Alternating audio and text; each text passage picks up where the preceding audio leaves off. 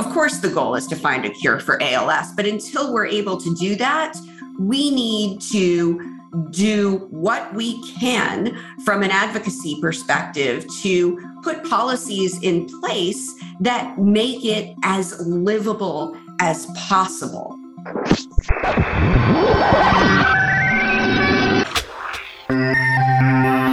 Hello, everyone, and welcome to Connecting ALS. I am your host, Jeremy Holden. Every year, hundreds of advocates from across the country come together to talk about ways to advance public policies that will make ALS a livable disease while accelerating the search for a cure. But advocacy doesn't just happen once a year.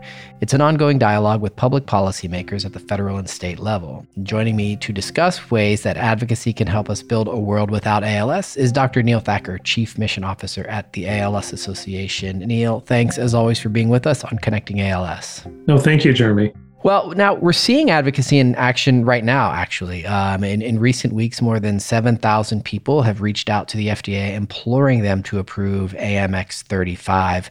I'm sure listeners are well aware of the status of that drug, but I want to get into the latest news on AMX0035 in a moment. But the level of engagement on this action pressing the FDA, I think it's been impressive. It has been. Of course, these 7,000 people writing directly to the FDA is just part of action that's been happening since 2020 when the first clinical results of the Centaur trial were published in the New England Journal.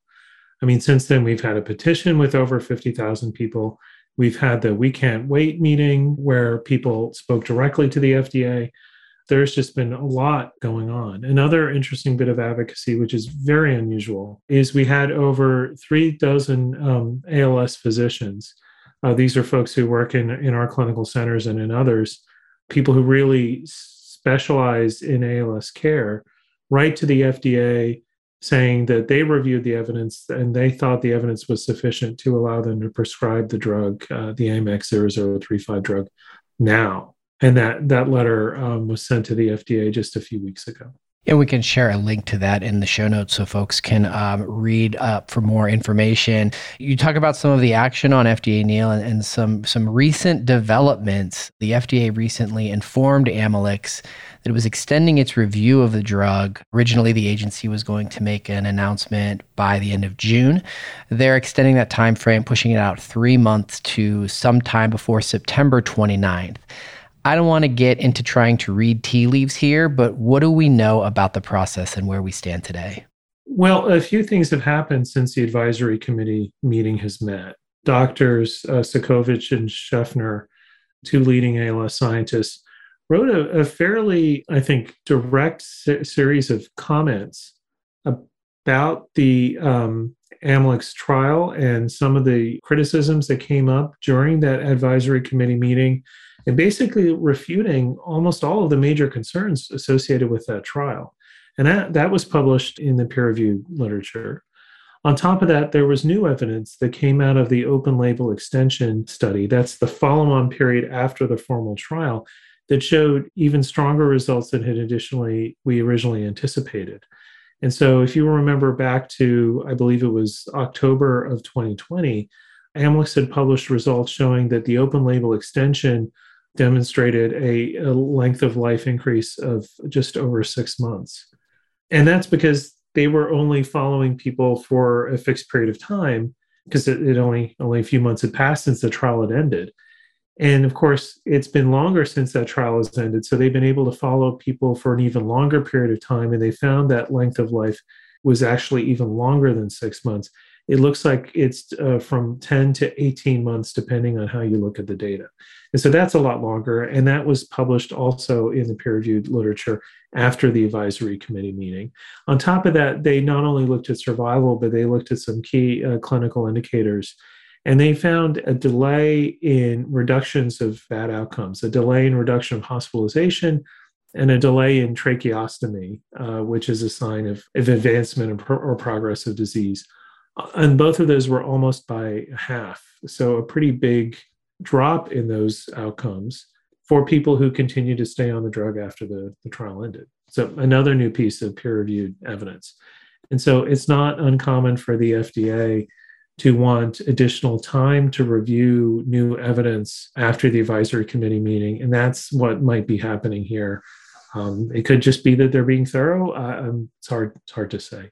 And we can share a link again in the show notes to the statement that the association put out in response to the FDA asking for more time for its review, sensing, I can imagine the community a sense of hopefulness that this new positive evidence is now going to be weighed, but also probably lingering frustration that it's been some time since we got the first results and now we're pushing it back a little bit further. So maybe is it fair to say hope, but also some hope delayed? I certainly feel that way. I feel both more hopeful and more frustrated that they made this announcement at the same time. And I do think the actions that the community has made, both the clinical community and people with ALS who are writing in, I think that makes a difference. I think it's important. And I think the FDA needs to hear that even a couple of months of delay is important to our community. It's important to us. And, that's the upper limit of their decision time. They can always make that decision sooner. And I think we certainly would welcome a positive decision as quickly as possible. Couldn't possibly agree more. Neil, in other news related to drug development, Biogen recently announced the latest results of its trials of the antisense drug tofersen. What can you tell us about what we know today about that antisense drug? Well, so there was a big meeting in Europe where people were presenting their very first looks at a whole bunch of different studies. And so this is happening with this antisense drug tofersen. It's very exciting. As you all may remember, tofersen uses this antisense technology to temporarily turn off a gene. And in this case, for this drug, it's the SOD1 mutation. It temporarily turns off that gene so it stops making a toxic protein, which is linked to motor neuron death. They were running this trial, the VALOR study, and they ran the trial so everyone got to be on the drug, but not all at the same time. And so some people got to be on the drug initially, and then they had the option to extend their treatment after the trial ended. And other people got to come onto a placebo and then come onto the drug. And the Biogen team was able to look at the differences between those two groups. And so when they looked at the results overall, they didn't see a lot of strong effects. And that announcement came out some time ago.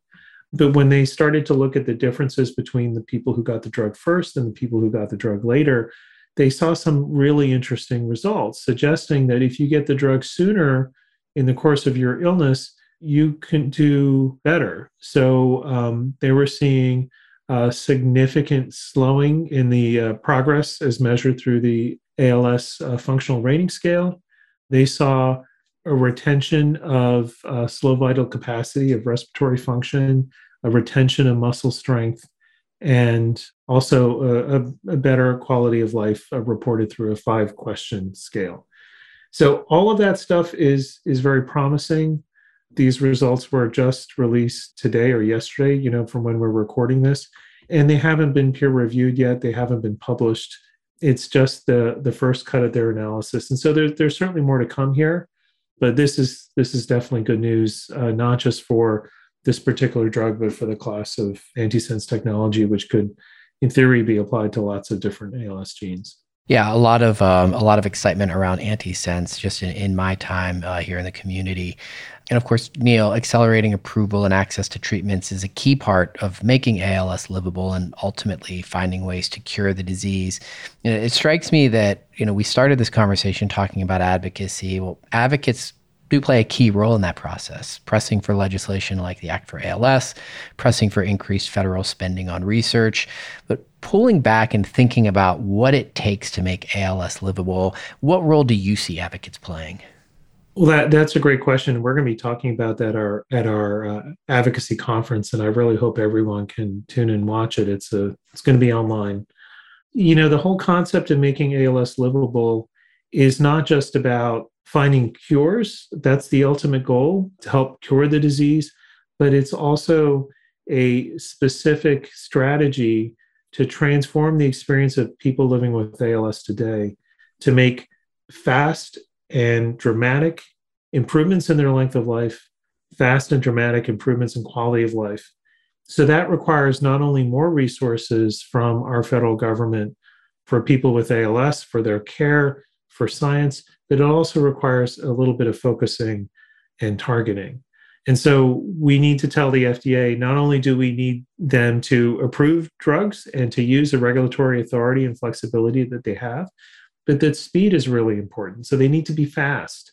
And if there's a judgment call to make, as there is with this Amylyx drug, that they need to have the authority to exercise that judgment. And if they are a little too aggressive in approving drugs for ALS and things don't turn out the way that we expect that they would, that they have the ability to take a drug off the market that's not effective and keep the clinical space clear and the signals clean, and so we can run clinical trials quickly. It also means we need to spend a lot more money in ALS research, and our advocacy community has been incredibly successful in increasing ALS research in the DoD and NIH, and we're now working on research programs at the FDA. And that's all really important. But it's not just about all kinds of research in general. It has to be about research that's going to result in impact on people quickly. That level of focus needs to be there. And then, of course, advocacy is really important, making sure people can get the benefits that they can to cover their costs of their care and cover their insurance.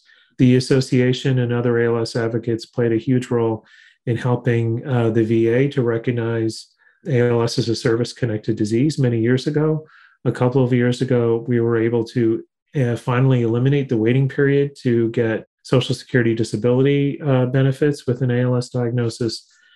And those are important, and we need to keep working on that benefits front as well. I think there's more work to be done to make sure that assistive technology is accessible and affordable, that home care is affordable, that the benefits we've been seeing from telehealth and the increased access to care that we've had because of temporary waivers to the law under COVID remain even after COVID gets under control and people can go to the doctor. These are all very fundamental, important issues.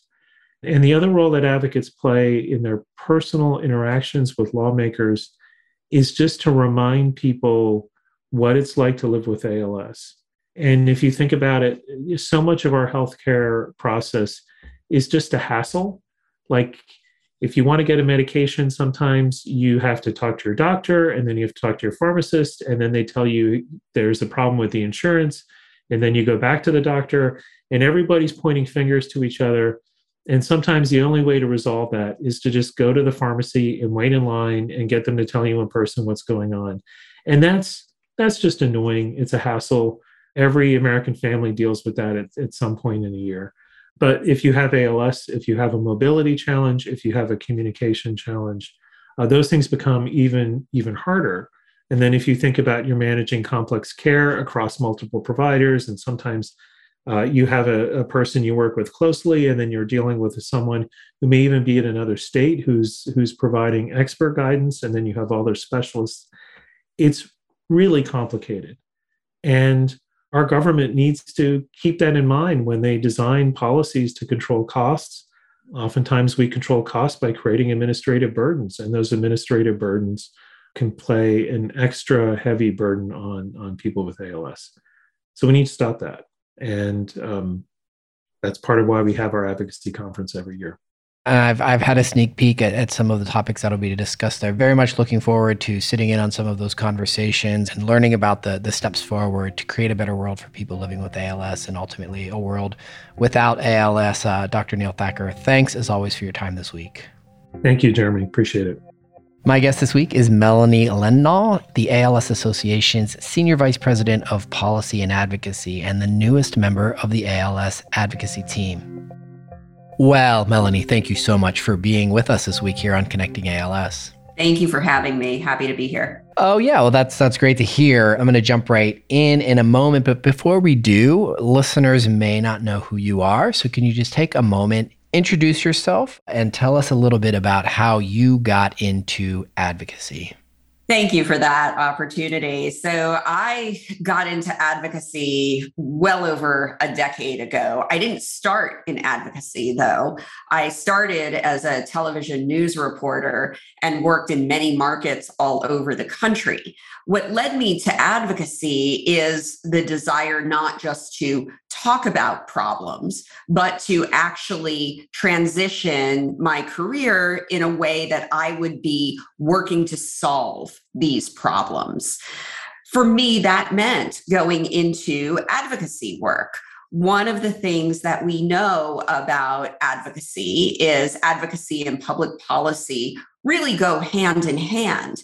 And when we are able to move the needle in a public policy realm, it can really create transformational change for whoever or whatever we are advocating on behalf of. And for me, I found this career change to be incredibly fulfilling. Well, and advocating now on behalf of people living with ALS and all of those fighting to make ALS livable and ultimately find treatments and a cure.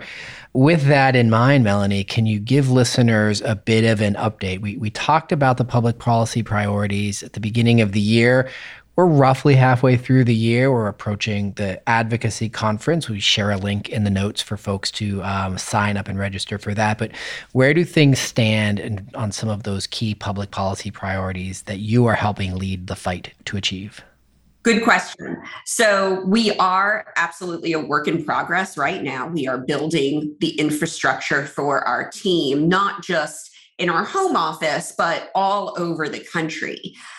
We have been very good in the past and will continue to be good in the future on securing funding for research, for development, for cures, for therapies, for treatments. But one of the things that we do anticipate taking on, that we've started taking on right now, but will be augmented significantly in the future, is how to help patients and their families right now. Of course, the goal is to find a cure for ALS, but until we're able to do that, we need to do what we can from an advocacy perspective to put policies in place that make it as livable as possible. So that means advocating for policies that lower costs for patients across the board, whether it's for the prescription medications, whether it is for the assistive technology that we know patients need, making home care especially much more accessible to people so that they have the ability to stay in their homes, and also providing more support generally for family members. One of the things we know about ALS is this is a disease that doesn't just affect patients. It dramatically and without question changes the life of every individual in a patient's family. And we have to do more from a public policy perspective, not just to recognize that that is a tremendous struggle, but to support those family members during the struggle and in the aftermath of that struggle. You mentioned drug development, and obviously the association has been very active in working with the FDA to try and get the drug approval process accelerated. We've seen over 6,000 people send letters to or emails to the FDA imploring them to approve AMX0035, one of those emerging drugs. What have you seen in your time in this fight from ALS advocates? What's your take on the state of the folks out in the grassroots? Good question. So I will say, in comparison to other organizations where I've been involved in advocacy, ALS patients and their families are uniquely involved at a very high level. Frankly, it's not that surprising because we're talking about a disease that is a rare disease. It is a disease that, frankly, has to be the cruelest or one of the cruelest diseases out there. It is also a disease where we know there is no cure. There really aren't many treatment options for patients at this time. So it makes sense that patients and their families would be willing to do anything and everything just to try and find a cure, find treatments that might extend lives, find therapies that might improve the quality of life for an individual facing ALS. But one of the things that absolutely has been gratifying working in the short time that I've been with the association is how well informed patients and their families are and how willing they are to work with us to do whatever it takes.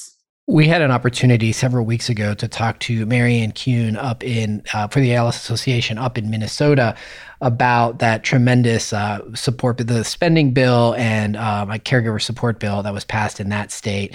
Is that something that you anticipate we'll start seeing more of, is work in state houses and governors' mansions to get public policies passed at the state level? Absolutely. That is going to be one of our top priorities going forward. One of the things we talked about earlier is the need to make ALS more livable for patients and their families while we are still working to find a cure. And one of the ways to do that is by funding more of the care services that our patients need. And one way that public policy officials can ensure that patients, their own constituents, might I add, have what they need is to provide state funding for these care services. And it's not just a matter of doing the right thing to help their own constituents who happen to have ALS, but it also, at the end of the day, we know saves the state money because someone has to pay for this care. And if the state makes the investment up front, we know that down the road, the monetary cost to the state actually ends up being less. So there's certainly an argument to be made that, frankly, this is just good public policy, but it's also a fiscal argument of being responsible. I mentioned the advocacy conference, which is folks can register for, and we'll share a link in the show notes. A lot of returning advocates we expect to see in that virtual forum, a lot of maybe first-time advocates. Melanie, as someone who's been doing this for a long time, as someone who, before that was in television news, what advice would you give for someone who's maybe a little bit intimidated by a meeting member of Congress, maybe a little intimidated of how do I explain this to somebody that I don't know what they know. Advocating can be kind of scary if you haven't done it before. What advice do you have for those folks? So the first thing I will say is when I first started doing this work, I was absolutely intimidated. I was so scared the first time I met a member of Congress for a meeting on the Hill. One of the things that helped me sort of get over that fear, if you will, to the extent that I could, having never had a meeting with a member of Congress before, is recognizing that everyone who is public policy official is a person. They have emotions and they feel. The second thing that I'll say is, for people who are on the Hill, are in state houses, are in local government, these are your elected officials. They are in those positions because you gave them the opportunity to be there and you voted, we hope, for you to make that decision. So one of the things that also helped me is recognizing that everyone in these seats is accountable to their constituents, and remembering that and talking to folks as if they are not necessarily people who are to be placed on a pedestal because of their role. They're real people. So when it comes to communicating with public policy officials, one of the things that I have found to be helpful is a framework, so to speak, of head, heart, and hand. So what I mean by that is you have a message that you want to convey to someone who you're meeting with who happens to represent you. So thinking about why you're there, telling them why you're there, then using your heart to explain why you're there matters so much to you and why the person you're speaking with, this should matter to them as well. And then the hand is, what is your ask? What are you asking this public policy official to do? Unfortunately, none of these folks really have a ton of time. Usually they're in back-to-back meetings constantly. So there is an element of brevity that needs to be considered. So that's why I always talk about to folks before they go in and advocate to think head, heart, hand before you go in and think about what you're going to say. The shorter, the more clear you convey your messages, the more memorable you will be, and the more likely the person you're speaking with is to take action. Well, the heart, and the hand, I'm going to fold that into my everyday life is great advice. And in the spirit of brevity and knowing that you have many, many things on your plate, we'll leave it at that. Melanie, thanks so much for being with us this week. Absolutely. Thank you for having me.